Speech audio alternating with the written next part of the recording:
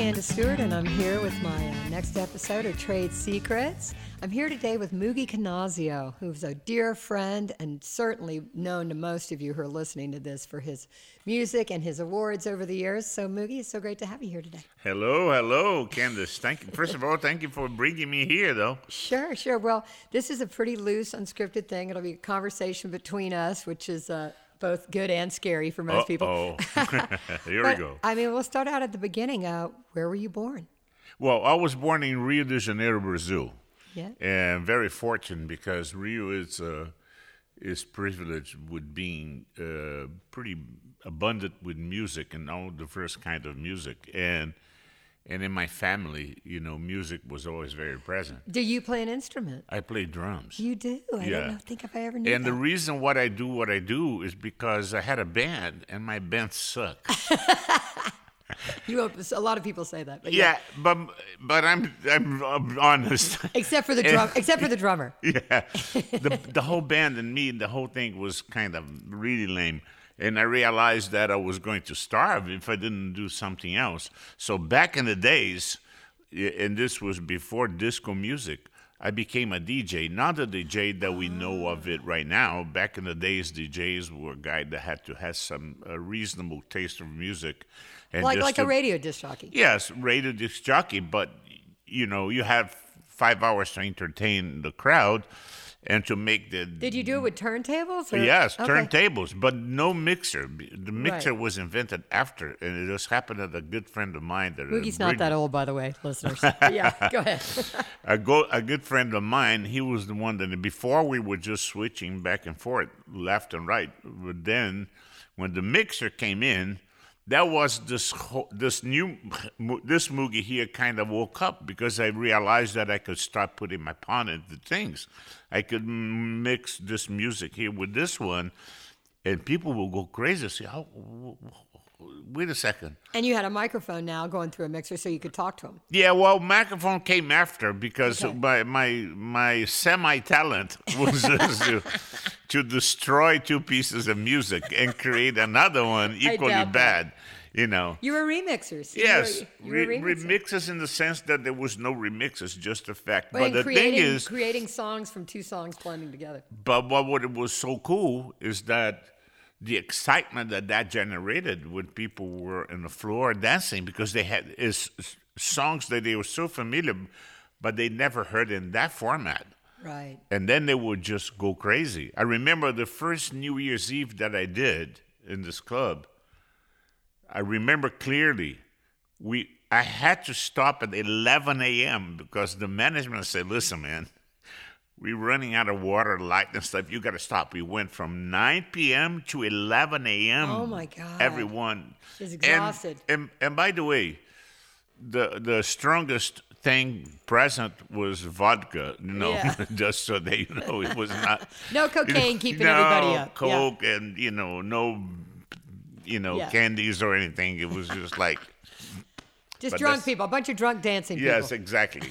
and the thing is, because you're dancing, you wore out all the alcohols right. and you drink more. Yeah. And then the bar gets happy. I wish we'd have bought stock in that bar. But I had a funny story about this because one of the waiters, and my cabin was behind the bar. It was me in the corner and the bar. Okay. And you will come and you will order your thing and you sign because it was a kind of a private thing going on, and you sign. And the waiter, he was Christian. And every time people would come to ask for a drink, he said, "Please don't drink too much." I love that. Well, Yeah, it's crowd control. And Right? we had to say, "Man, are you out of your mind? You're not here to discourage people to drink. This is the other way around. That's what we do here." So you're a DJ and you're having fun doing that. Now, were you in college? Were you in high school? How old were you? I mean, I was really young. I was actually minor when that Okay. happened. I was 17 years old. We were all minors at one Yeah, well, I was too young. I'm not too far away from that, but no. And then I had obviously finishing up high school and Were you good in school? boy, yeah, I was. Yeah. I was. But oddly enough, I went to college for architect. architecture. Oh, amazing. And a brilliant lawyer friend of mine came to me and said, "Why are you wasting your time doing this, man? You tailor to He work with robbed music." us of Moogie Canazio designs. Yeah. Yeah. And he said, We could be living in a Moogie Canazio house Yeah. right now. Yeah. And he said, "You out of your mind, man. You're not tailored for that. You got to work with music. That's your thing." And this guy's a brilliant lawyer, really big. And I said, "You know what?" Well, then I dropped the bomb in the family. I said, "Guys, sorry. but hey, Mom and Dad, I'm not going to be an architect. I'm out." going to do this thing. It was my grandparents who said, but they thought, okay, well, do what you have to. Well, they didn't have much choice because I was not asking. I was just letting them know what I was doing. So Rio's a huge city, a cosmopolitan city, like you said, with a lot of different musical influences. Yeah. So you're working on DJing. How did you go about segueing from that to becoming a recording engineer? Was there a band that you met? Or no, as I said to you, because of me tailoring my music already, even that I was playing other people's work. Right. And then I said, man, I got to learn how to do this better because I really love what I'm doing here. I have very little resources now. I say, I know, I'm going to find a place where most of the records that I like are made. Ah. And I said, we're going to have to go to L.A. And then I came to L.A. Oh, so how old were you when you came to L.A.? 1979, so I was 24. Wow. Me, my wife, and I landed in L.A. August 17, 1979, the second birthday of my son. Oh, I was just about to say, did you have your son yet? Yeah. And then I say, well, let's start walking around and see what I can do. But the truth of the matter is, L.A. in our business was really tight, and especially because the disco has just gone away. Yeah. A lot of facilities in L.A. were closed. Oh, wow, yeah. You couldn't get a lot of the people that were working in studios, they were let go. They stayed interns because they were afraid of, when the industry will pick up again, they will lose their job. And I remember 1980 being kind of a rough turn. I was still in South Carolina, but I would come out during high school, and my brothers all worked at the record plant. So I'd come out to see my brothers on 3rd Street, and it was great in the early 70s and even in the mid 70s. But by 1980, there was a total lull in recording, and it was rough because my brother had worked with Donna Summer and stuff like that. So it's true what you said about disco. No, and I worked with your brother though. Oh yeah, did you? Yeah, I think you worked with Steve. Yeah, Artisan. Oh yeah, Rick. Yeah, you work with Rick at Artisan. Yeah. Listeners, I have 3 brothers, and they were recording engineers. Right. Yeah, I thought it was the same. Yeah, I don't know. But anyone listening to the podcast, you should know that I have 3 older brothers, and 2 of them are recording engineers at the record plant. Anyway, but then my brother worked for Kendon, and Kendon owned Artisan. Kent Duncan had the main studio on Glenwood Place, and then he owned Artisan in Hollywood. And Paula, my dear friend who ran Capitol for 30 years, she started at Kendon also, as did Rose. Yeah. As did I. And by the way, just so that you know, that was my first gig at Kendon. Oh, at Artisan with my brother? No. Oh. At Kendon recorded Rose and Paula. Oh, my God. I was a gopher at Kendon. Oh, I love it. Well, dear listeners, you'll have to do some research, but look up Kendon Recorders. It's now called Glenwood Place. Amazing place. Still a beautiful studio and still operating. It's owned by Atlantic Records now, and so a lot of mainly using Atlantic artists, but beautiful studio still there in Burbank on Glenwood Place. So, and by the way, it just happened that I think the first time I met you and I worked with you was a Red Zone. That was Studio 2 at Kendon. Yeah, oh, that's so crazy. Now, I met you before, I think, at Soundcastle. I don't remember. No, Soundcastle was later. Later? Yeah, what Red Zone was before? early. Red Zone was early. For me, it was Take One and Red Zone, both A and B, right? 1 and 2 at Kendon. And then I left and went to Soundcastle in 94. Yeah. Well, by the time I met you, you were already doing great. So in 5 years, you kicked ass. Yeah, I know. I was. Dude, 5 years, you got a lot done. Yeah, I had to.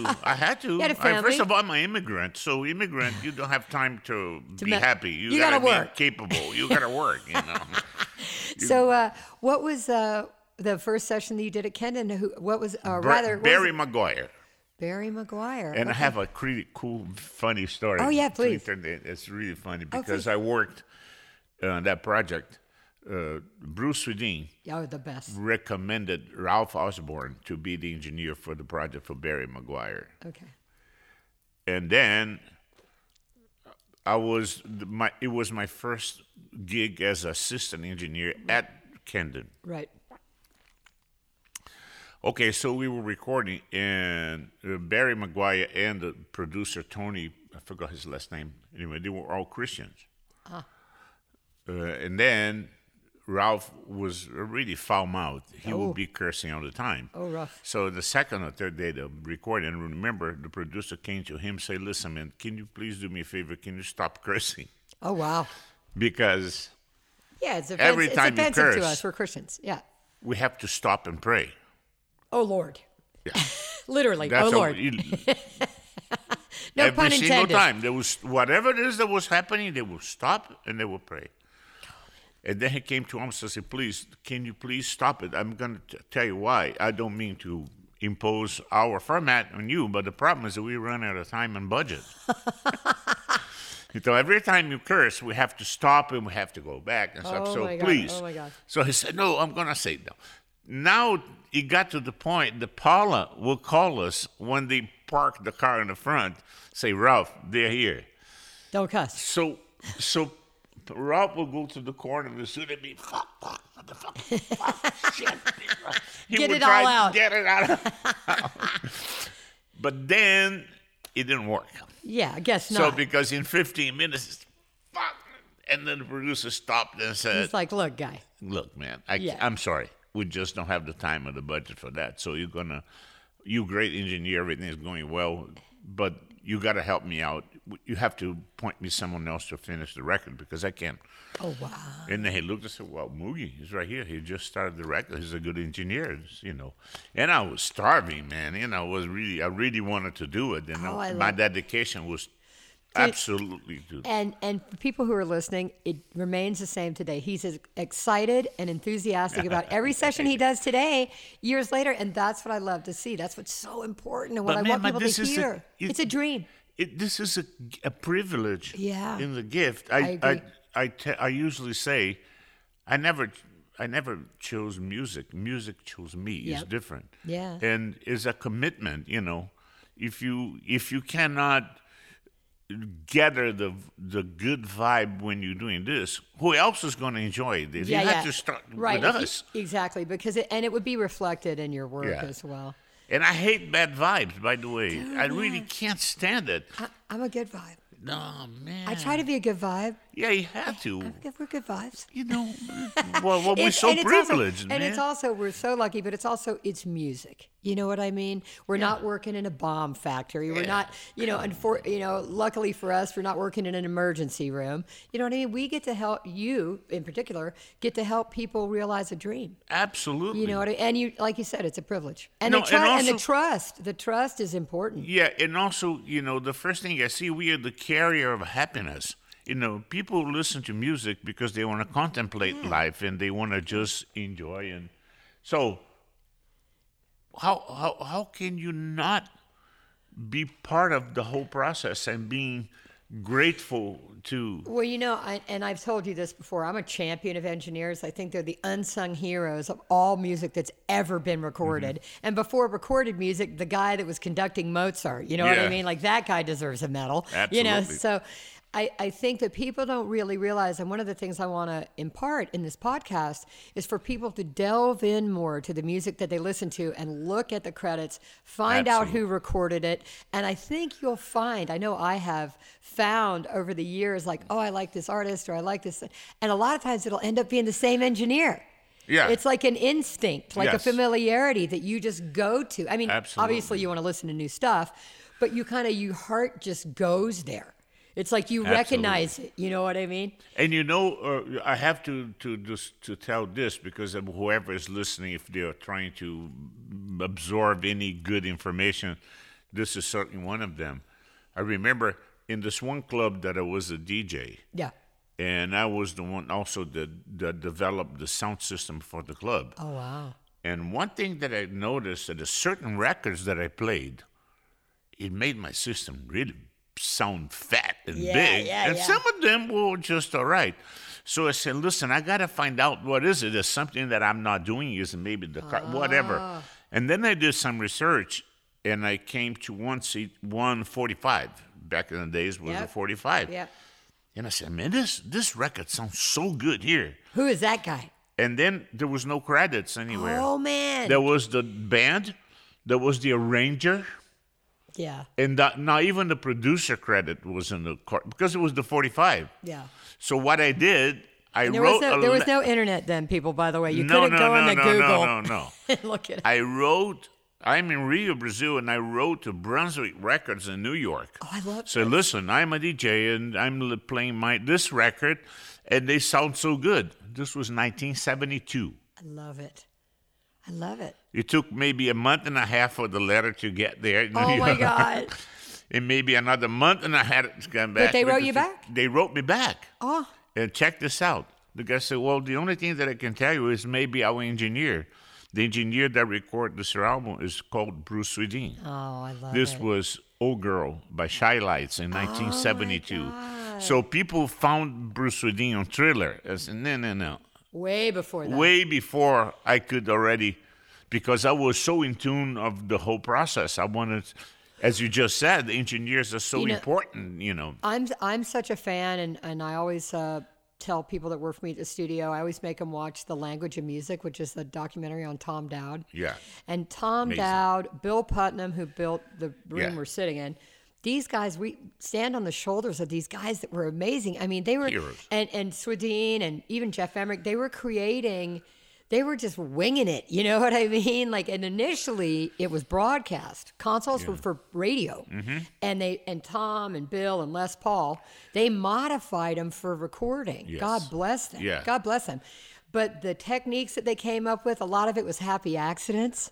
Yes. Right? Yeah, Like something absolutely. crazy would happen. But I'll never, Jeff Emmerich, God rest his soul, Yeah. he told me a story about putting John Lennon on a swing, on a hanging rope swing, and setting up microphones in a circle around the room at Abbey Road and pushing John and making him sing while he was spinning in a circle. Wow. And the song is it Within You Without You, Tigeroo Day is a song.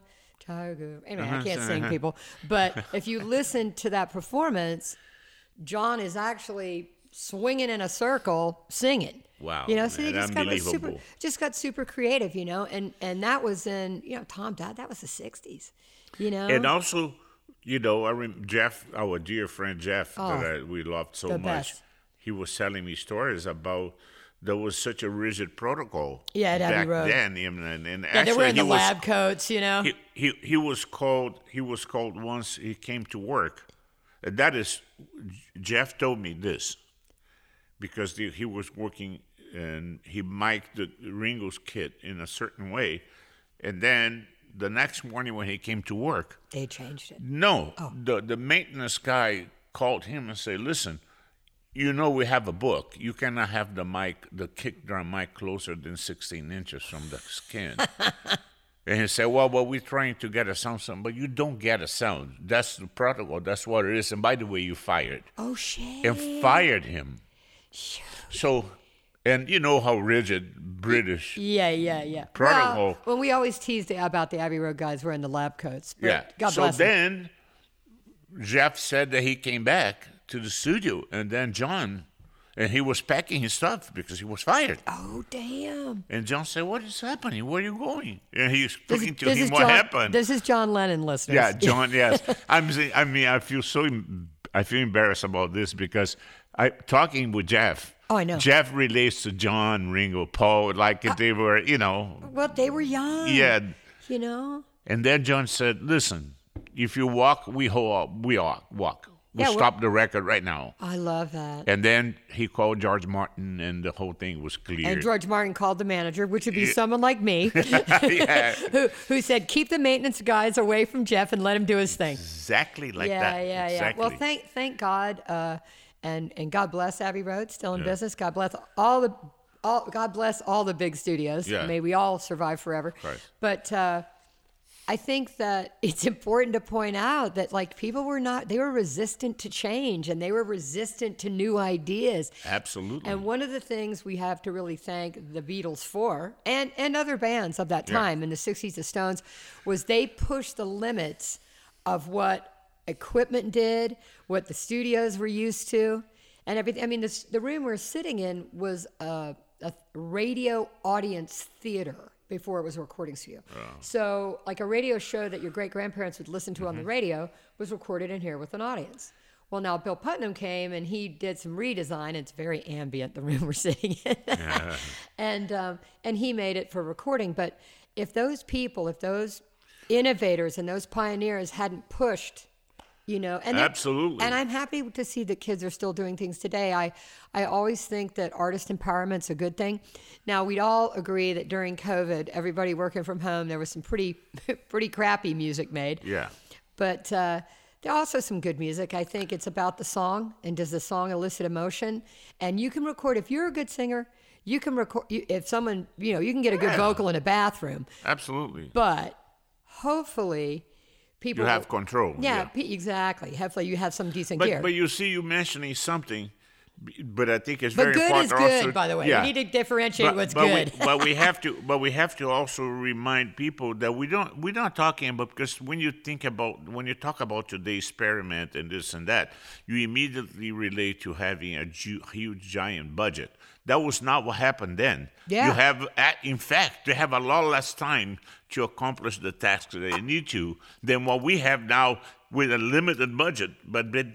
People did a record in a day. They did an album in 2 days. Yeah, Nat King Cole will walk in the Capitol building at 10 a.m. and will walk home with a record at 2 p.m. under his arm, ready. Yeah, and I think, not to take away from that, but you get the early examples of like Elvis going into a place and paying $10 and going in and knocking out 3 tracks. Absolutely. So also don't knock mono. When Moogie was talking earlier about some of the albums that he played, or the 45s that he played, and how great they made his sound system sound, it always thrills me now. And I wrote Lou Adler, and I wrote him an email the other day and just said, man, you were so good as a producer. Right, yeah. And the engineer, I don't remember the engineer's name, I'm remiss, who was the Beach Boys and the Mamas and the Papas engineer. But you listen to those records, you listen to California Dreamin' in mono, or you listen to some of the Beach Boys stuff in mono, and it's so rich and so full, and the landscape is so saturated with dynamic range. You're mentioning something, and we were talking about our dear Jeff Emmerich. Yeah. I had the privilege of taking Jeff and Ed Cherney to a panel. We three had a panel. God. Imagine, what the fuck am I doing in the panel with Jeff Emmerich? And it was so funny I because... would think you're worthy. Because Ed Cherney played Bonnie Raitt. It was incredible. Nick of Time, incredible album. Yeah. And then Jeff played Sgt. Pepper's. And they say, Moogie, what are you going to play? I'm not going to play anything. I'm going to walk out of here now. Dude. And I played the score of a movie because I couldn't even think of breaking any records. After those, you can't. Forget about it. I have a couple inches of... Well, your humility is certainly engaging. But Jeff was really upset because because the version that we had for him, because he requested... It was stereo? It was stereo. Yeah. He was so upset, man. Yeah. And honest, we're here to say the truth. I had never until then seen him annoyed. Compared. The mono and the... dude, I'm telling you, it's huge. When I heard that, I said, man, no wonder why he's so pissed. A few years ago, I went out and I bought the box set. It was CDs for my husband, right, for the Beatles. And it was expensive. It was a lot. Yeah. And it was CDs, which is we'll talk about that later. We'll talk about CDs and audio quality later. But I got the stereo one. Oh, dude. I fucked up. Yeah, I should have bought the mono one for sure. Well. And I remember that once we listened with Jeff, the vinyl, the original one, that was like this guy brought in a Brinks car. It was really the sound was incredible. Why? You're an engineer. Why do you think that is? Well, because it was meant to be. It was developed, done, and exercised. And Jeff told me that it took them 3 months to finish, or something like that. 2 months to mix the original mono, and 2 weeks to mix the stereo version. Right. Interesting. And now we're talking Atmos. And now we're 19 or 22 objects. Well, when you're talking about Atmos right now, a recently investigation that I did, you know what's happening with Atmos? People are doing stems of a record and sending to assistant engineers to do Atmos version. Yeah. It's really, I'm not saying that everyone is doing this, but there's a lot of that happening out there. Well, a lot of it sucks. I mean, again, we're not the we're not technically the gatekeepers of good audio, because ultimately it's up to an artist to write a great song and to give a great performance. Our job is to capture it. And in that sense, your job is to capture it. In that sense, you are the gatekeeper. Like, in other words, to allow something that sounds like crap is not going to come off of your fingers. I know you. I know you. Yeah. And you wouldn't let it be so. No. So, and I think anybody who's listening to this or getting started, do your research. Read about the people that came before you and study what they did. Yes, man. One thing that I until this day I do, and that is the most asked question to me, what should I suggest for young engineers and people starting? I said, listen, critical listening. Yeah. Get 45 minutes of your day to listen to everything you can possibly listen. Not only the kind of stuff they like, or hip hop or rock or pop. No, just everything. Listen to Mahler one day, and then listen to Bossa Nova the other day, then to listen to a score and pay attention. Your toolbox can't be one genre. If you're going to be good at this, you have to understand what you're listening for. So you've done this first thing with was it Robbie McGuire? What was his name? Richard McGuire? Barry McGuire. Barry McGuire. All right, and then that I love Brazilian music. Yeah. And we've known each other for a long time. Uh-huh. But Astrid Gilberto, João, Jobim. Yeah. I listen in my car all the time.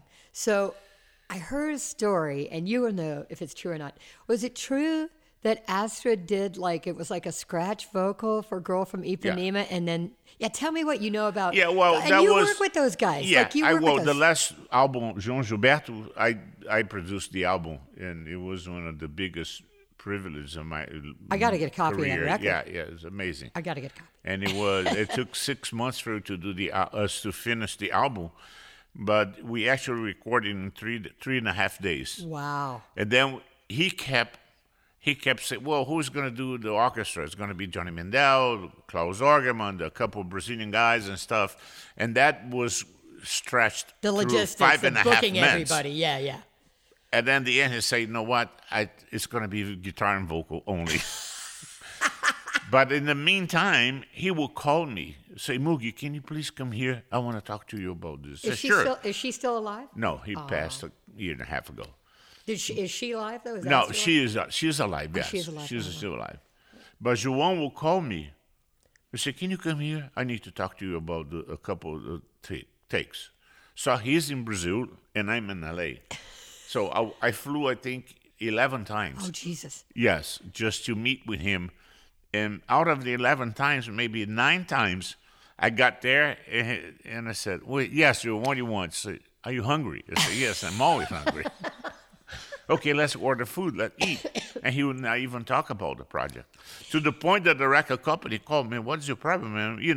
You're so over budget. I said, what do you want me to do? You were part of his muse. Yeah. You were part of his process. Absolutely. And he was a hermit. And you were his sounding board, and he trusted you. Yeah. Back full circle to the trust and the vibes. And João, specifically him, he was so fussy and so picky. And I have to brag about this because it was maybe the biggest compliment I ever got in my career was from him.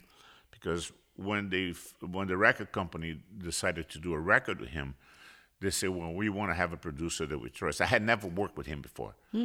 We have to have a producer that we trust. And they were making the decision until they finally, João agreed that I was going to be the producer. It probably didn't hurt that you were Brazilian. Yeah. Might have helped. Because you could speak Portuguese. One of my biggest reference of the work was João Gilberto.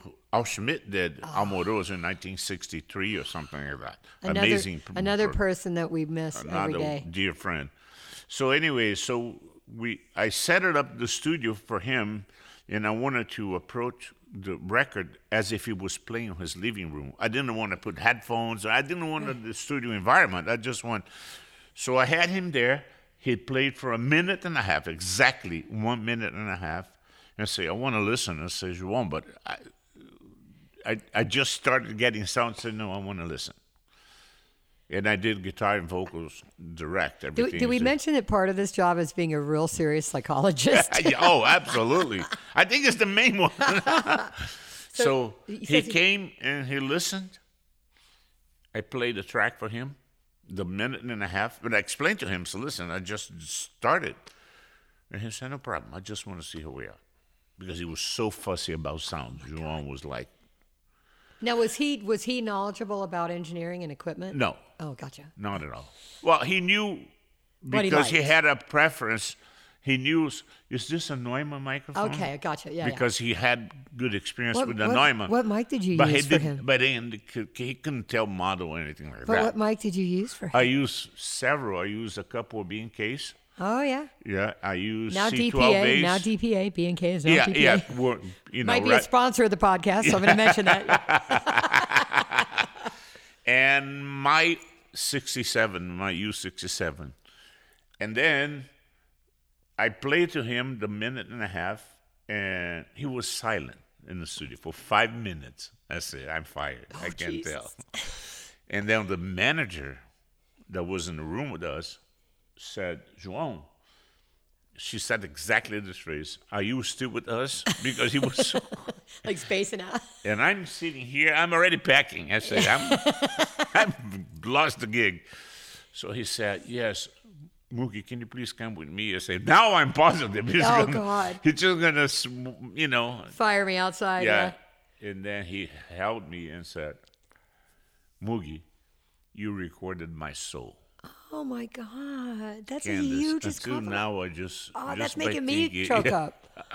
That's incredible. And I was like, oh my God, so. But and then he said, but I'm not fine. I'm not well today. Oh. So what I'm gonna ask you, please imagine, like this. I'm gonna ask you if you don't mind. Can we stop and come back tomorrow to work? Okay. And I said, yeah, but I thought he was just, he was kind of politely give me a bypass. That's what I would say. Okay, fine. You're just it paranoid. Never matter, so what? He was already known not showing up when everything was fine. So the next day he came, and in 2.5 days, we recorded the whole album. How many songs? 10. Wow. And then, as I said to you, 5 months. Yeah. Until he said, listen, the album is going to be. Let's leave it the way we did it in the beginning. Exactly. Yeah. Now, the third night, at the end of the night, I did a rough mix in the studio for him to take at that home, and I gave to him. So 5 months later, he said... That's a tiny little digital cassette tape. He said, okay, fine. So I grabbed the tapes. There were tapes then, so brought it here. So were you running like a 2-track, like a reel-to-reel? No, I was running not 2-track. I was running a 24-track, but reel-to-reel, the whole. Oh, my God. And then I said, okay, I'm going to mix the album. So I flew in with the tapes, mixed the whole album, sent it to him. And it was fast mixed. It was his guitar and vocal once you got the first. Send it to him. He listened. He called me, man, this is amazing. Oh, I love it. This is so incredible. I do want to change a couple things. Here we go. Do you mind coming here again? And I said, sure. Now, so was he in Rio, or what city was he in? He was in Rio. Okay, great. Did you get to see family when you go there? The beach, Leblon, yeah. Yeah. So, long story short, I got there, and he convinced me that the rough mixes were much better than the mixes. Do you agree to this day? I think he was right. Really? I think he was right. Well, I got to get the record. I'm going to buy it later. Yeah. I think I have a copy. I'll give it to you. And by the way, that is something that I know. My first Grammy nomination with Sergio Mendes, Brasileiro, 1992, the first 4 songs were rough mixes. He never let me mix the record because everyone that heard... Did he give you credit? Yeah. Oh, yeah. Yeah, he did. But he also... He was... That is one... That's... That is element. Do you think? And I've noticed this myself before with records that have been done here, where I've gone and listened to the rough mix. Audio Slave was an example, and those of you listening to this, Rich Costi, don't get mad at me. But yeah, you did the rough mixes that I heard. I loved it. And then when I heard it on the radio, I went, what happened to it? Yeah. And it wasn't anything that Rich did. It would have been mastering or whatever was requested of him, whatever changes were made by the producer, Rick Rubin, for him. So, but I wonder if in this case, with Sergio and with Joao, if they just heard it that first time, the rough mix, and they just felt it and they got it. And they didn't want like the other version. Well, like the thing is, I think familiarity. I was not a producer of the record. I helped producing, but the producer of the record it sounds like you went there 11 times. You know what I mean? But where was that guy? Where was the producer? But Sergio. Oh, for that record. Oh, for that record, Sergio doesn't get any hype or anything. You know, he is such a visceral producer. Yeah. He listens to it. If it's good, it's good. If it isn't, it isn't. Yeah. And when it's good, it's good. You know, the problem with a lot of times when you just said, when you compare the rough mixes and the mixes and you see that the soul was taken, is because, man, I have a phrase that I use a lot. Is it compression? You think it's the loudness? I think it's everything. Yeah. It's just a whole bunch of it. But mainly is one phrase that I'm going to tell you that I use a lot in my sessions here. And you know that I do 5-6 tracks in one day. Yeah. In your studio here. Yeah. The phrase is, listen, let's go back because it was better when it was worse. Right. Because a lot of people try to improve and improving, and you get further and further and further away from... They get really self-conscious sometimes during the performance when that's happening, too. Like, I remember a long time ago, John Porter was working at Red Zone, and I have to thank John Porter for getting me into this building and getting me my job at Cello, which is now East West, so thank you, John, if you're listening to this. And he was working with Buddy Guy. And Bonnie Raitt, if you listen to this, I swear it's true. So Bonnie came in, and she was going to work on this Buddy Guy record, and she was going to do this harmonica part. And Buddy and John came to me, and they said, you know, we keep doing this, and every time we're doing it, it's getting worse. Like, we need to go back to the first one where we were all just feeling it, and we were all just off the cuff, you know, kind of ad-libbing and winging it. He goes, because the more we're doing this, the less it is. Yeah. You know. By the way, who was that? John Porter was the producer. Okay, John Porter. I thought it was John Sternick. No, it was John Porter, and it was Buddy Guy, and it was the first record that Buddy Guy did when he kind of resurged on Silvertone. And I think John got him signed to Silvertone. Okay. We went down to Fado Do or somewhere and saw Buddy perform, and we were like, what the heck? And he knew who Buddy Guy was. I didn't. You know, I didn't know that Buddy was like Hendrix's influence, and I didn't know any of that stuff. Yeah. You know, I was 30 and knucklehead. Yeah, but Bonnie, they wanted me to go talk to Bonnie. They were like, you got to go talk to Bonnie, and you got to tell Bonnie to relax. I'm like, I'm like basically the runner, but you know, I was a manager, but I was basically the runner. And I was like, I'm not, that's what? You know, and what I think I did, if I can remember correctly, is I just went to Bonnie and I got him some lunch or something. And I said, hey, Bonnie, I go, man, that first harmonica solo you blew was amazing. That was incredible. You know, I said, wow.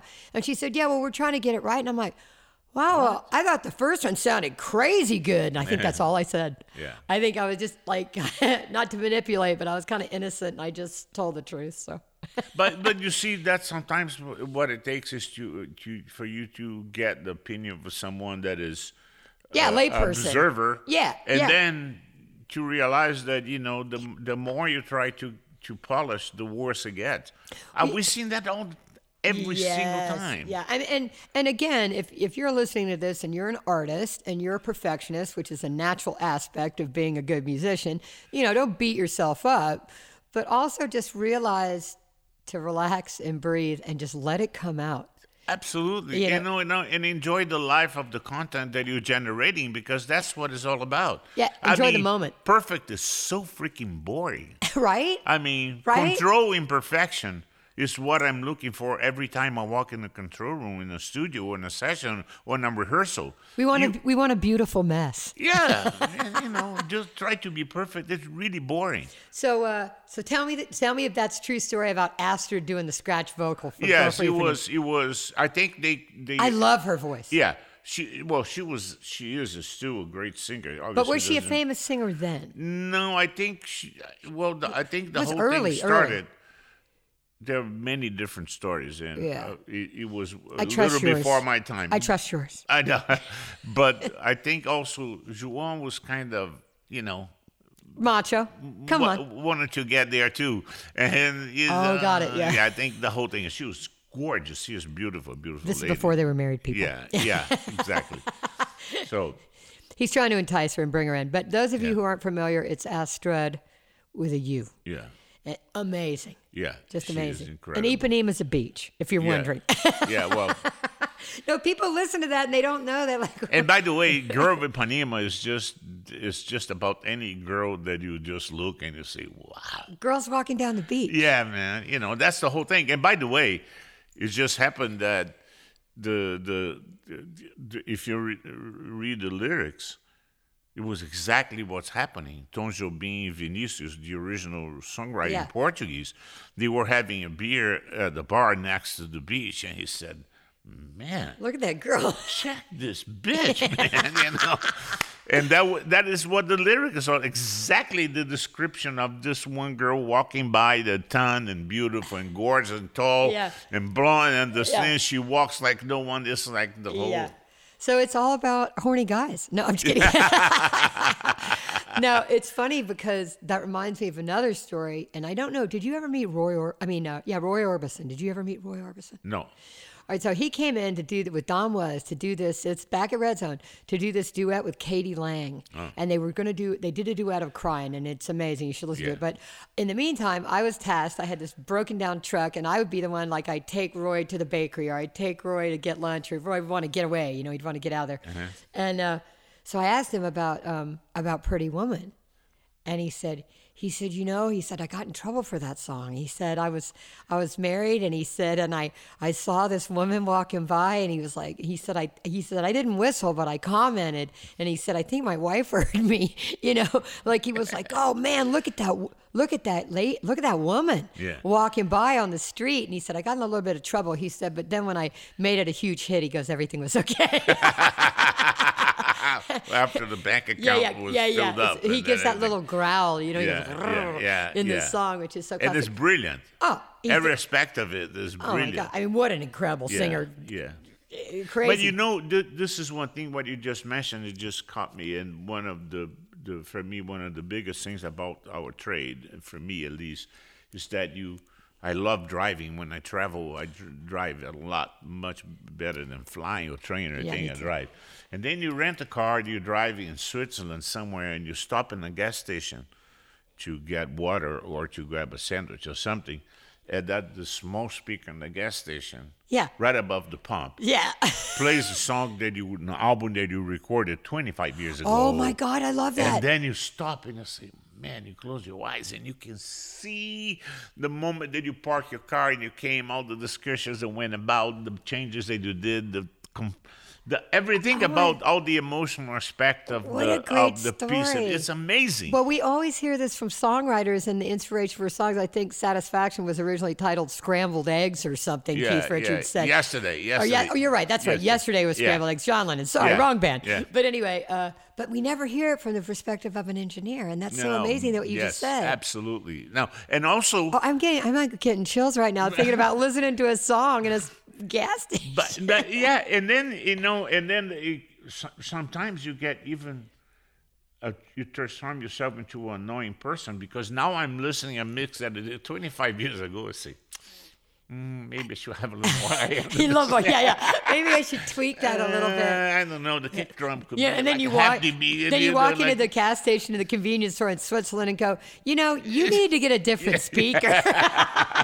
Because I did that record and it doesn't sound like. But you know what? I'm really fortunate because I think Okay. I got vaccinated about this already. When okay. I sit down and commit and I like it the way it is. Yeah. Every single time you listen again to that piece is never going to sound the same. Yeah. They're going to sound the way it is at that moment that you're making a decision. Or what you're you listening commit. to it on too, Yeah. like later. Besides because when you're listening on, if you move 5 feet away from the speakers, the whole concept changes already. And you have to keep in mind that a lot of people most of the people are not going to be perfectly sitting in the center of two speakers and listening. They're going to be listening to something like in a gas station. Right. And they have to be equally impressed. Right. That's one thing that is more important than anything else. So, translation. Yes, with all respect of the investment of the amazing equipment that we have in the studios, but this is a planet that only was habitate. Nobody else does. Yeah. So now people are listening through this. To the phone. And it doesn't really matter how good your record sounds there. If it don't translate here, you accomplish zero. But if it does sound great and you trust it when you get in it always used to be that they go sit in their car and listen to the car speakers. Now you listen on your phone. But when you finally hear it on your phone, do you ever go back in and go, "Oh, I need to change something"? No, I don't. I really don't. But Okay. You know why? Because I've been doing this for a long time. First of all, and back in the days of vinyl, you have to keep in mind that back in the days you could mix a song that you would never be able to put on a vinyl because of the technical aspect of the mix. So you had certain boundaries that you had to got it. keep. And not only for specific mix, but also as a concept of the album, because you couldn't leave the song with a lot more energy as song number 5, because the grooves are much slower than the outside. The things that you learn and then you do and then you listen. Well, man, why? So wait, so how does that work? So the songs that are on the outside of the vinyl have more bandwidth or level? Because the groove is faster. Than this one here that is... I'm sure I instinctively noticed that listening, but back never in thought the about days when we're sequencing, you had to not only you had to have a good balance of size between A and B, Right. as close as possible. But not only that, make sure that you're not going to leave the really slamming cuts to the end, because they will lose completely the energy. Ah, that's so interesting. Yeah. I never thought about that. Well, Yeah. that we have to give credit to our mastering friends who do that for a Yeah. living, because that's another gift in and of itself, for sure. Absolutely. Bob Ludwig, those guys, anybody who does that, and even new people who do it now, Yeah. even new people, because you're the final step. So Yes. don't mess up the mix. Is the less talented oriented human procedure. touch. Yeah, the less human because thing. from that point on, you have no control over. You don't know what's going to happen. Who's going to play where, how? So don't mess up the mix. Please, Please be sensitive. Well, with my mix, I start not touching anything. I'll be a happy camper. See how long I'm taking up a lot of your time. Keith, how much time have we got there? I'm looking at my engineer in the control room, and Moogie's starving. We're how many? 45? I don't even know what that means. 47? 47. 47 minutes? Oh, that should be enough. He needs to eat. Anyway, God, there's so many other things I want to ask you. And when I do these things, I've known you for a long time. There's so many things I didn't know about you. I didn't know about the DJ thing. Yeah. Maybe I knew about the drummer thing. What new stuff are you working on that you like? Well, for me, it's always me, but I'm always amazed with the new stuff. But it just happened that I'm working with this amazing, talented girl, new songwriter. And that's one thing, too. My preference now is to work with people that are from the little seed on. From beginning to end. Oh, yeah. Musically speaking. So you're developing people, basically. Yeah. Yes, really? I am. I would not be that pretentious, But that's what it is. Yeah, but I'm around the very beginning, and you just hope that, because I did 468 albums. In my career. Oh my God! So believe me, I don't know what works. I really don't. But I know what it doesn't work. Right. That I know. Well, something very works. well. Something works. So, and it's really, but that is also another.